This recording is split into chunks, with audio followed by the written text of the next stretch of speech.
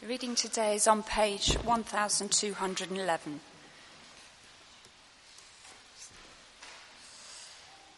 It's Hebrews chapter 11 through to chapter 12, verse 3, page 1211.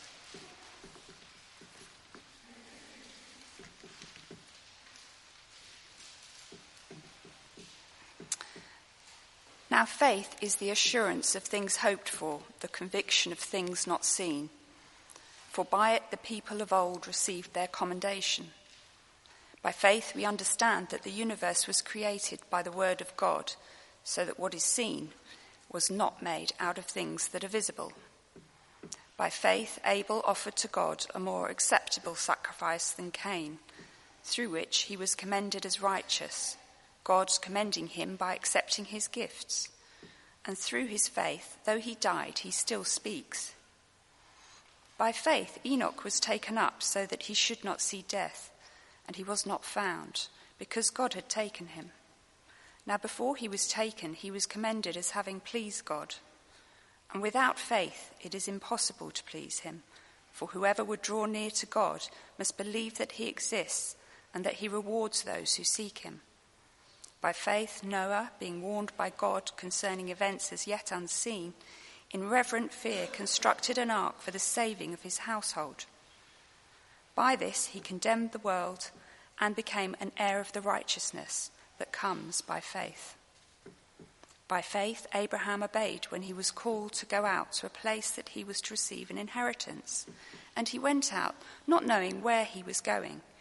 By faith he went to live in the land of promise, as in a foreign land, living in tents with Isaac and Jacob, heirs with him of the same promise. For he was looking forward to the city that has foundations, whose designer and builder is God. By faith, Sarah herself received power to conceive, even when she was past the age, since she considered him faithful who had promised. Therefore, from one man and him as good as dead, were born descendants as many as the stars of heaven, and as many as the innumerable grains of sand by the seashore. These all died in faith, not having received the things promised, but having seen them and greeted them from afar, and having acknowledged that they were strangers and exiles on the earth. For people who speak thus make it clear that they are seeking a homeland. If they had been thinking of that land from which they had gone out, they would have had opportunity to return. But as it is, they desired a better country, that is, a heavenly one. Therefore God is not ashamed to be called their God, for he has prepared for them a city. By faith Abraham, when he was tested, offered up Isaac, and he who had received the promises was in the act of offering up his only son, of whom it was said, "Through Isaac shall your offspring be named." He considered that God was able even to raise him from the dead, from which, figuratively speaking, he did receive him back. By faith, Isaac invoked future blessings on Jacob and Esau. By faith, Jacob, when dying, blessed each of the sons of Joseph, bowing in worship over the head of his staff. By faith, Joseph, at the end of his life, made mention of the exodus of the Israelites and gave directions concerning his bones. By faith, Moses, when he was born, was hidden for 3 months by his parents, because they saw that the child was beautiful, and they were not afraid of the king's edict. By faith, Moses, when he was grown up, refused to be called the son of Pharaoh's daughter, choosing rather to be mistreated with the people of God than to enjoy the fleeting pleasures of sin. He considered the reproach of Christ greater wealth than the treasures of Egypt, for he was looking to the reward. By faith he left Egypt, not being afraid of the anger of the king, for he endured as seeing him who is invisible. By faith he kept the Passover and sprinkled the blood, so that the destroyer of the firstborn might not touch them. By faith the people crossed the Red Sea as on dry land, but the Egyptians, when they attempted to do the same, were drowned. By faith the walls of Jericho fell down after they had been encircled for 7 days. By faith, Rahab the prostitute did not perish with those who were disobedient, because she had given a friendly welcome to the spies. And what more shall I say? For time would fail me to tell of Gideon, Barak, Samson, Jephthah, of David and Samuel and the prophets, who through faith conquered kingdoms, enforced justice, obtained promises, stopped the mouths of lions, quenched the power of fire, escaped the edge of the sword, were made strong out of weakness, became mighty in war, put foreign armies to flight. Women received back their dead by resurrection.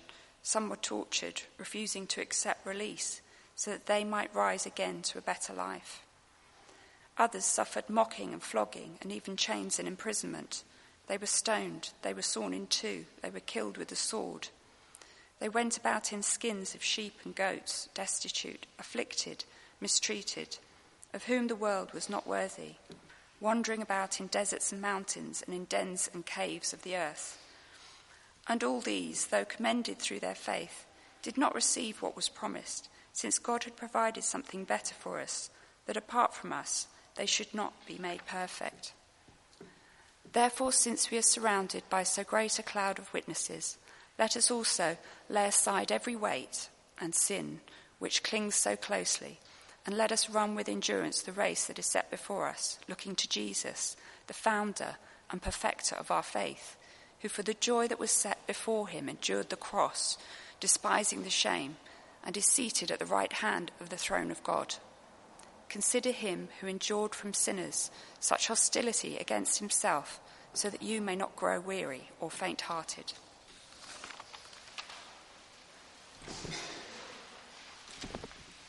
Our second reading is from the penultimate chapter of the final book of the Bible, Revelation chapter 21, on page 1250. And we'll read the first 7 verses.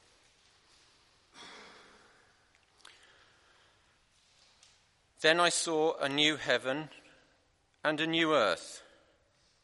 For the first heaven and the first earth had passed away, and the sea was no more. And I saw the holy city, New Jerusalem, coming down out of heaven from God, prepared as a bride adorned for her husband. And I heard a loud voice from the throne saying, "Behold, the dwelling place of God is with man. He will dwell with them, and they will be his people, and God himself will be with them as their God. He will wipe away every tear from their eyes, and death shall be no more. Neither shall there be mourning, nor crying, nor pain any more, for the former things have passed away." And he who was seated on the throne said, "Behold, I am making all things new." Also he said, "Write this down, for these words are trustworthy and true." And he said to me, "It is done. I am the Alpha and the Omega, the beginning and the end. To the thirsty I will give from the spring of the water of life without payment. The one who conquers will have this heritage, and I will be his God, and he will be my son."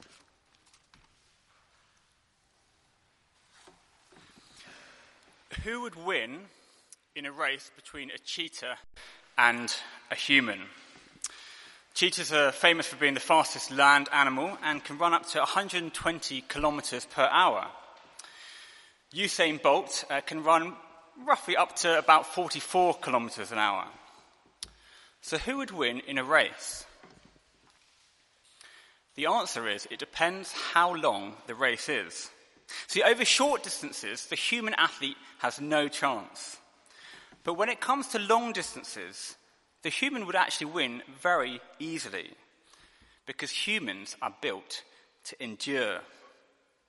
Many of you, I guess, would have watched the London Marathon in April, in which the Kenyan long-distance runner, Eliud Kipchoge, won, running 26 miles in blistering heat, the hottest London Marathon on record. And what mattered in the London Marathon was not the first mile, but the next 26 miles. In a marathon, there is just one thing that matters, and that is to keep going, to run with endurance. Well, today we're looking at the book of Hebrews, chapter 11 and 12. And the writer tells his readers and us that there's only one thing that matters, and that is to run with endurance. And he uses this imagery of a marathon to describe the Christian life. And running the Christian life is even more difficult than running a marathon. There's more at stake. The race is far longer. There are more obstacles and distractions. But the prize is far greater as well. Not just a medal at the London Marathon, but a whole city in the new world that God will make. Now, perhaps you're here this morning and you're not a Christian, and you might be tempted at this point to switch off and say, well, this isn't really relevant to me. I mean, I'm not even in this race, so I don't really need to listen. Well, if that's you, then have a look at what the Christian race is like, even if it's from the sidelines. Watch the runners running.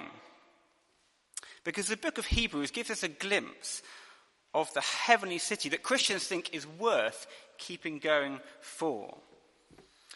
And it will show you Jesus, the ultimate athlete who ran like no one has ever run. The book of Hebrews, if you're not that familiar with it, was written to Christians who had lost sight of the prize. And they'd lost sight of their best runner, Jesus. They kept on getting distracted by things around them that they thought were better than Jesus. I guess it's a lot like us. We get distracted, don't we, by the gadgets, the iPhones, the holidays, the houses, and we think that they are better than Jesus. And the writer of the Hebrews says time and time again, Jesus is better. The first 10 chapters he spent saying that Jesus is better. He's better than the Old Testament prophets. He's better than angels. He's better than Moses. He's better than the high priest. He's better than the old sacrifice. He's better than the old covenant. Jesus is so much better because he's God himself.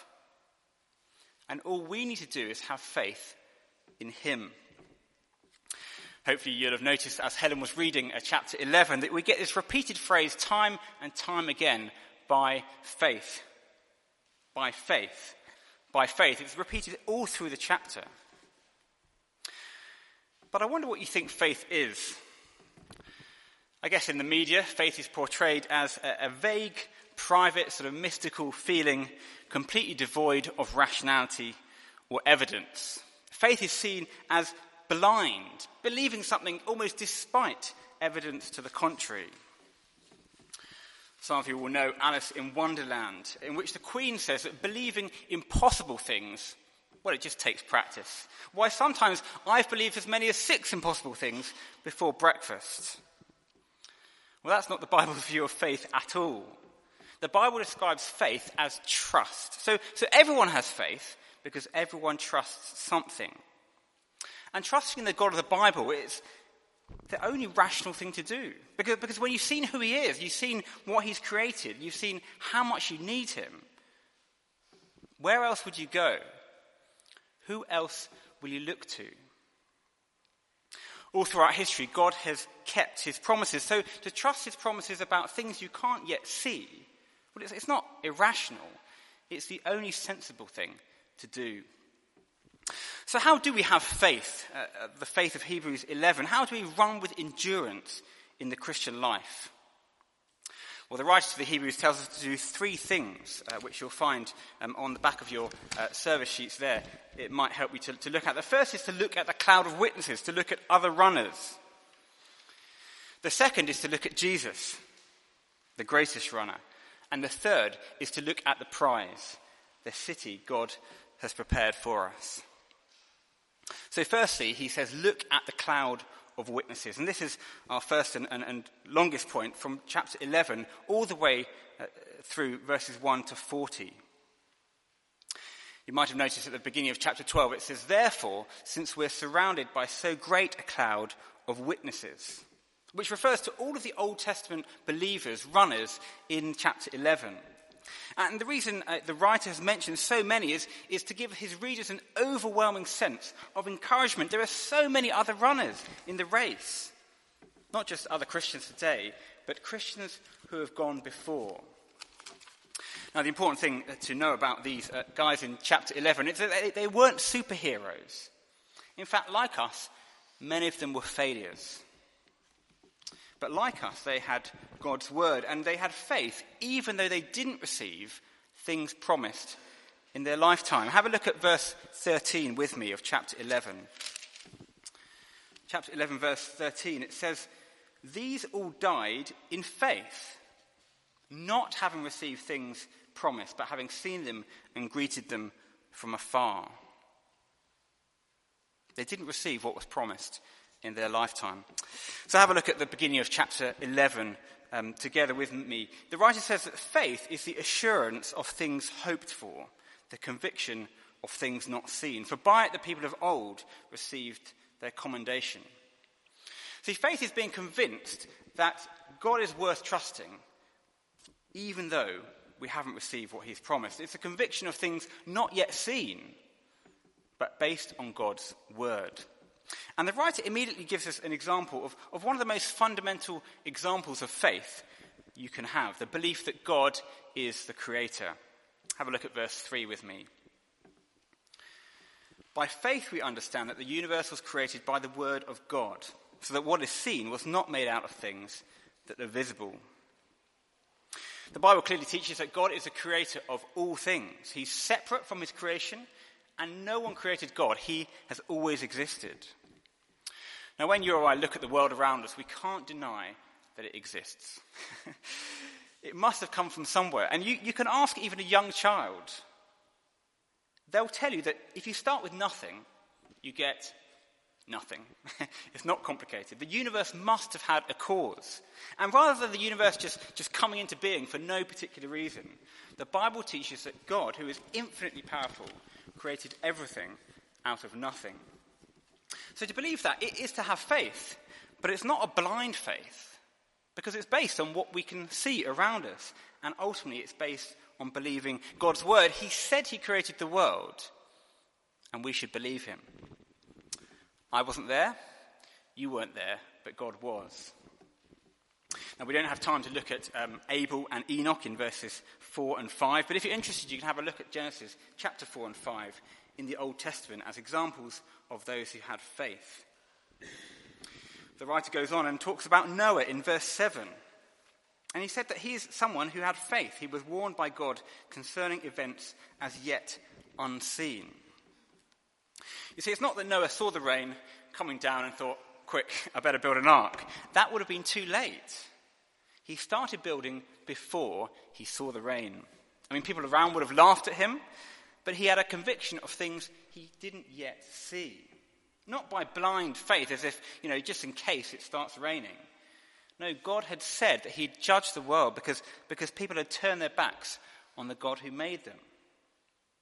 Noah trusted God's word and he obeyed. Or what about in verse 8? The writer talks about Abraham, and he alludes to Genesis 12 when God called Abraham to leave his home even though he didn't know where he was going. I mean, Abraham didn't have Google Maps. He didn't have any idea of where he was off to, but he trusted God because, verse 10, he was looking forward to the city that has foundations, whose designer and builder is God. Now, we'll think about the heavenly city a bit later, but the point is that Abraham looked forward. He trusted God even though he couldn't see the future. And eventually, God gave him descendants as numerous as stars in the sky. Now, I wonder what you make of all these characters in the Old Testament. They all seem to trust God even though they can't see the future and they haven't received what was promised. Perhaps you're here and you think to yourself, well, if only God would show me where I'm going in life, if only God would give me the child I want or the house I want or the job I want, then maybe I'd have faith in him. Well, that sort of faith wouldn't have got Abraham very far, would it? I mean, he'd never have left home. No, Abraham trusted God even though he couldn't see where he was going because he knew that God was faithful. And it's because God's people left home that they are described as aliens and strangers, exiles in verse 13. They had their eye on something better.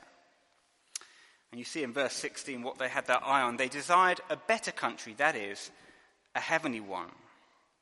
You would have thought, wouldn't you, that after all their slavery in Egypt, their wandering through the desert for years and years, all their battle in Canaan, you would have thought they would have breathed a sigh of relief and thought, finally, we're home. But they don't. They know it's only temporary because they have their eye fixed on a better country. The writer comes back to Abraham, doesn't he, in verse 17, as an example of faith. And he gives the example of Genesis 22, where Abraham offers his son Isaac up as a sacrifice. Now, in the Old Testament, the nations around Israel, they practiced child sacrifice as offering to their God. And the God of the Bible had specifically commanded them never to do such a terrible thing. So how can God tell Abraham to sacrifice Isaac? Especially since God had promised that Isaac would be the way that he blessed the world. I mean, how is God going to be faithful to his promises if Isaac is dead? Well, the answer is in verse 19. Have a look down with me at verse 19. He considered that God was able even to raise him from the dead. See, Abraham knew that God could raise Isaac from death. It wasn't a blind faith. He knew that God had power to give life and to take life. And God provided a ram instead of sacrificing Isaac. And of course, we see echoes of this, don't we, in Jesus. The Son of God sacrificed for us on the cross, even though it was through Jesus that God was going to bring blessing to the world. And God did literally raise Jesus from the dead.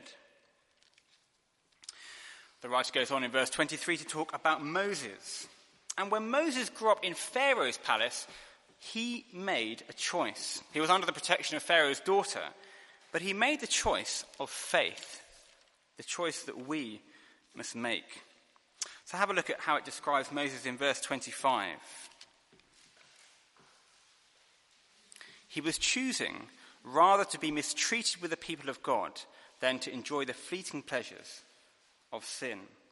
And then verse 26, he considered the reproach of Christ greater wealth than the treasures of Egypt, for he was looking forward to the reward.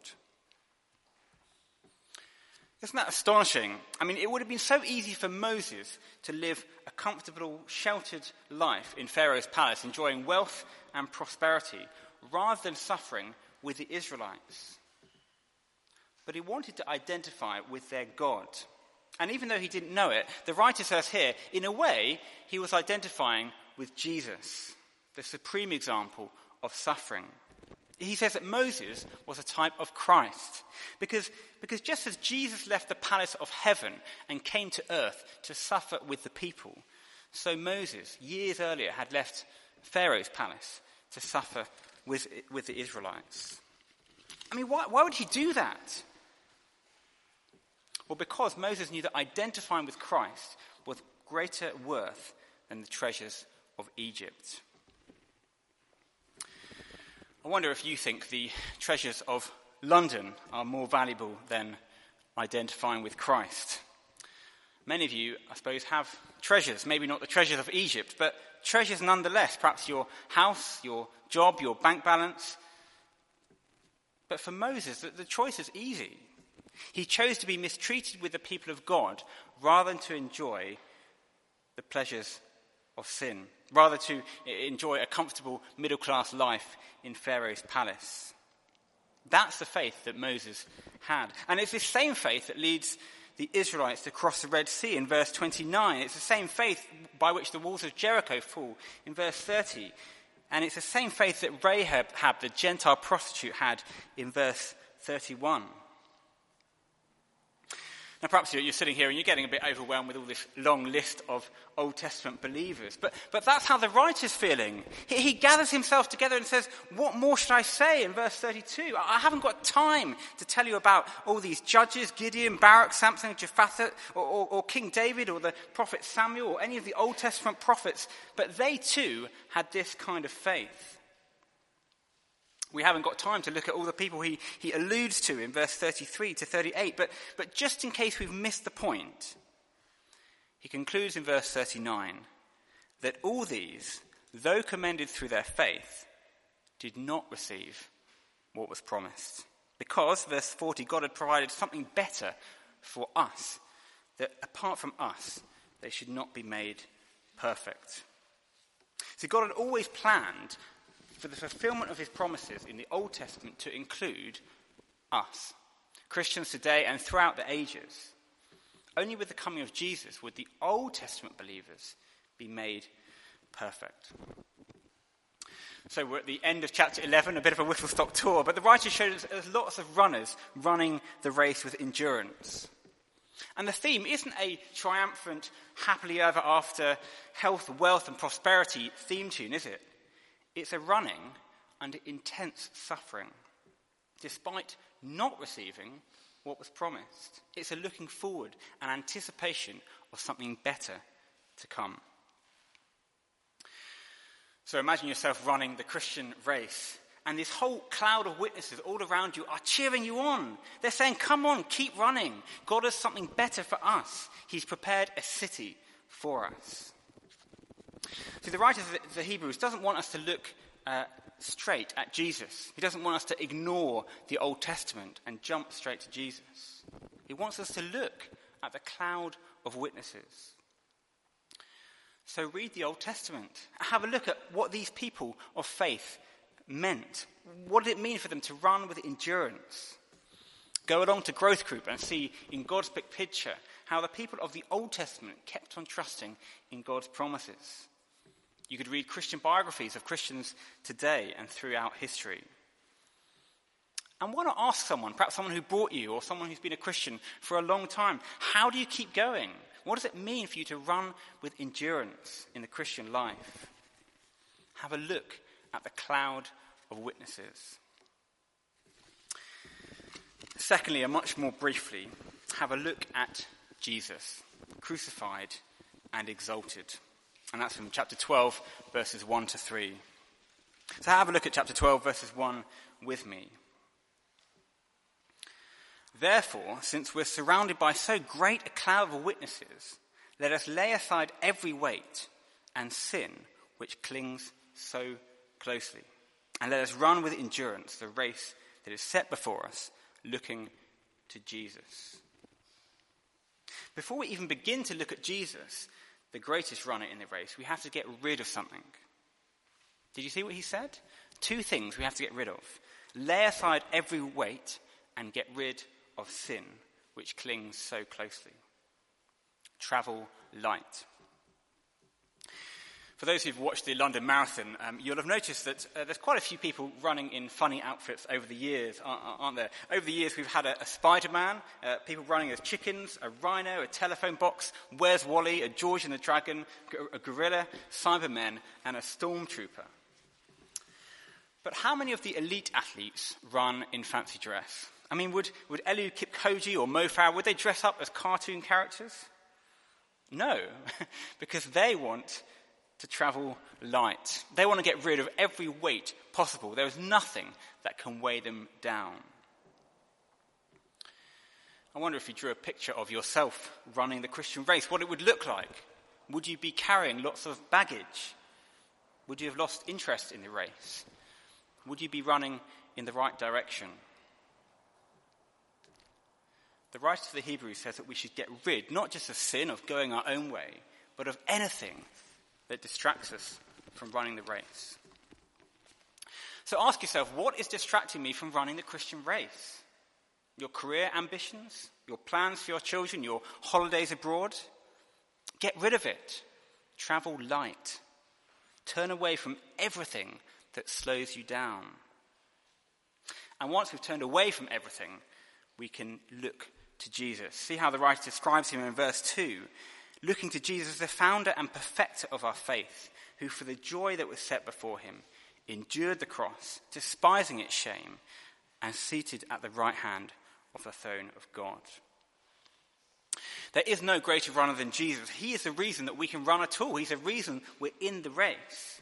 And he ran the perfect race. He endured not just suffering, but crucifixion on a Roman cross.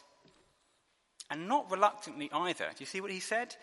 Joyfully, for the joy that was set before him, the joy with being in his Father's presence at the right hand of the throne of God, the joy of seeing people saved for a relationship with their Creator.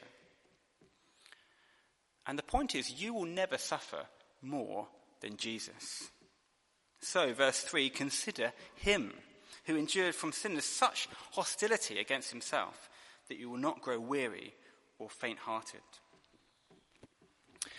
I don't know how you're feeling this morning, but perhaps you're weary of running the Christian race. Maybe you've been socially rejected or excluded at work or at the school gate. Perhaps people have laughed at you or made your life difficult in all kinds of ways. Well, consider Jesus. He endured such hostility, and yet he stayed joyful. He kept on running because of the prize. And like him, we will be rejected, but also exalted. All runners of the race will be with him forever. Maybe you're here and you've never really looked at Jesus properly. You've got this idea of Jesus as sweet Jesus, meek and mild, but you've never looked at the Jesus of the Bible. The suffering servant who was crucified and exalted to glory. We'll take another look at him in the Bible. As verse 3 says, consider him, think about him, look at what he suffered, look at what he endured, and look at where he is now. Thirdly and finally, look at the city that God has prepared for us. And that's from chapter 11, and we get kind of hints of it every so often, but in verse 10, verse 16, and verse 26. God is preparing a city for his people, and this is a city we read about in Revelation 21 earlier. It's a city that the whole of the Bible has been working towards. God is making a new world. And it's described in Revelation, which Adrian read for us, as the new Jerusalem. You see, the old Jerusalem that the Israelites lived in at one point was never the real thing. It was always meant to point forward to the new Jerusalem, the heavenly city. Many of you will know C.S. Lewis's Chronicles and the chronicle of the last battle, where he describes beautifully this idea that heaven is the real thing. He says that as Narnia comes to an end and they find themselves in Aslan's country, he says that for them it was only the beginning of the story. All their life in this world and all their adventures in Narnia had only been the cover and the title page. Now at last, they were beginning chapter 1 of the great story which no one on earth has read, which goes on forever, in which every chapter is better than the one before. We saw this, didn't we, in Hebrews 11, verse 10. Abraham was looking forward to the city whose foundations with designer and builder is God. Hebrews 11, 16, they desire a better country, a heavenly one. Moses, verse 26, is looking forward to his reward, better than the treasures of Egypt. See, this life was never meant to be the real thing. It was never meant to be the main event. It was only ever the cover and the title page, even for Moses and Abraham. The real city is the new Jerusalem, the city of Revelation 21. This is the city that Abraham was looking forward to. It's the city that we are looking forward to. And unlike the few athletes in the London Marathon that get medals, you have to be pretty amazing to get a medal, all Christians get the prize in the Christian race. And it's not floating on clouds. It's living in a city, as tangible as the city of London that you live in every day, but more permanent and far greater. I guess the problem for most of us here is that we see the city of London as more tangible than the city of heaven. We think more about training for the London Marathon than training for the Christian Marathon. We care more about getting rid of weight in the gym than getting rid of sin or anything that distracts us in the Christian life. In his famous book, The Pilgrim's Progress, John Bunyan describes the Christian life as a journey towards the heavenly city. And the main character, called Christian, travels through the city of destruction to the celestial city. And despite all kinds of temptations and obstacles weighing him down, his eye is fixed on the heavenly city. That's his home. That's what gives him strength to keep going. I guess most of us here are fairly happy to be living in London, particularly if we own a home here. And while there's nothing wrong with that, it creates the illusion that this city is our permanent home. But like the city of destruction in Pilgrim's Progress, the city of London is going to be destroyed. There's a better city, a heavenly city, which is our permanent home. The Christian life is a marathon. It's a race that we need to run with endurance. The issue is not just will you keep running today, but will you keep running for the rest of your life? The writer of the Hebrews longs us to keep going, to have faith in God who keeps his promises. So look around at the cloud of witnesses. They kept going in unbelievably difficult times. Look at Jesus, the greatest runner who, for the joy set before him, endured the cross. Take another look at Jesus, now seated at God's right hand. And look at the city that God has prepared for us, far greater than any city on earth. God will give it to all those who keep running. Let's pray, shall we?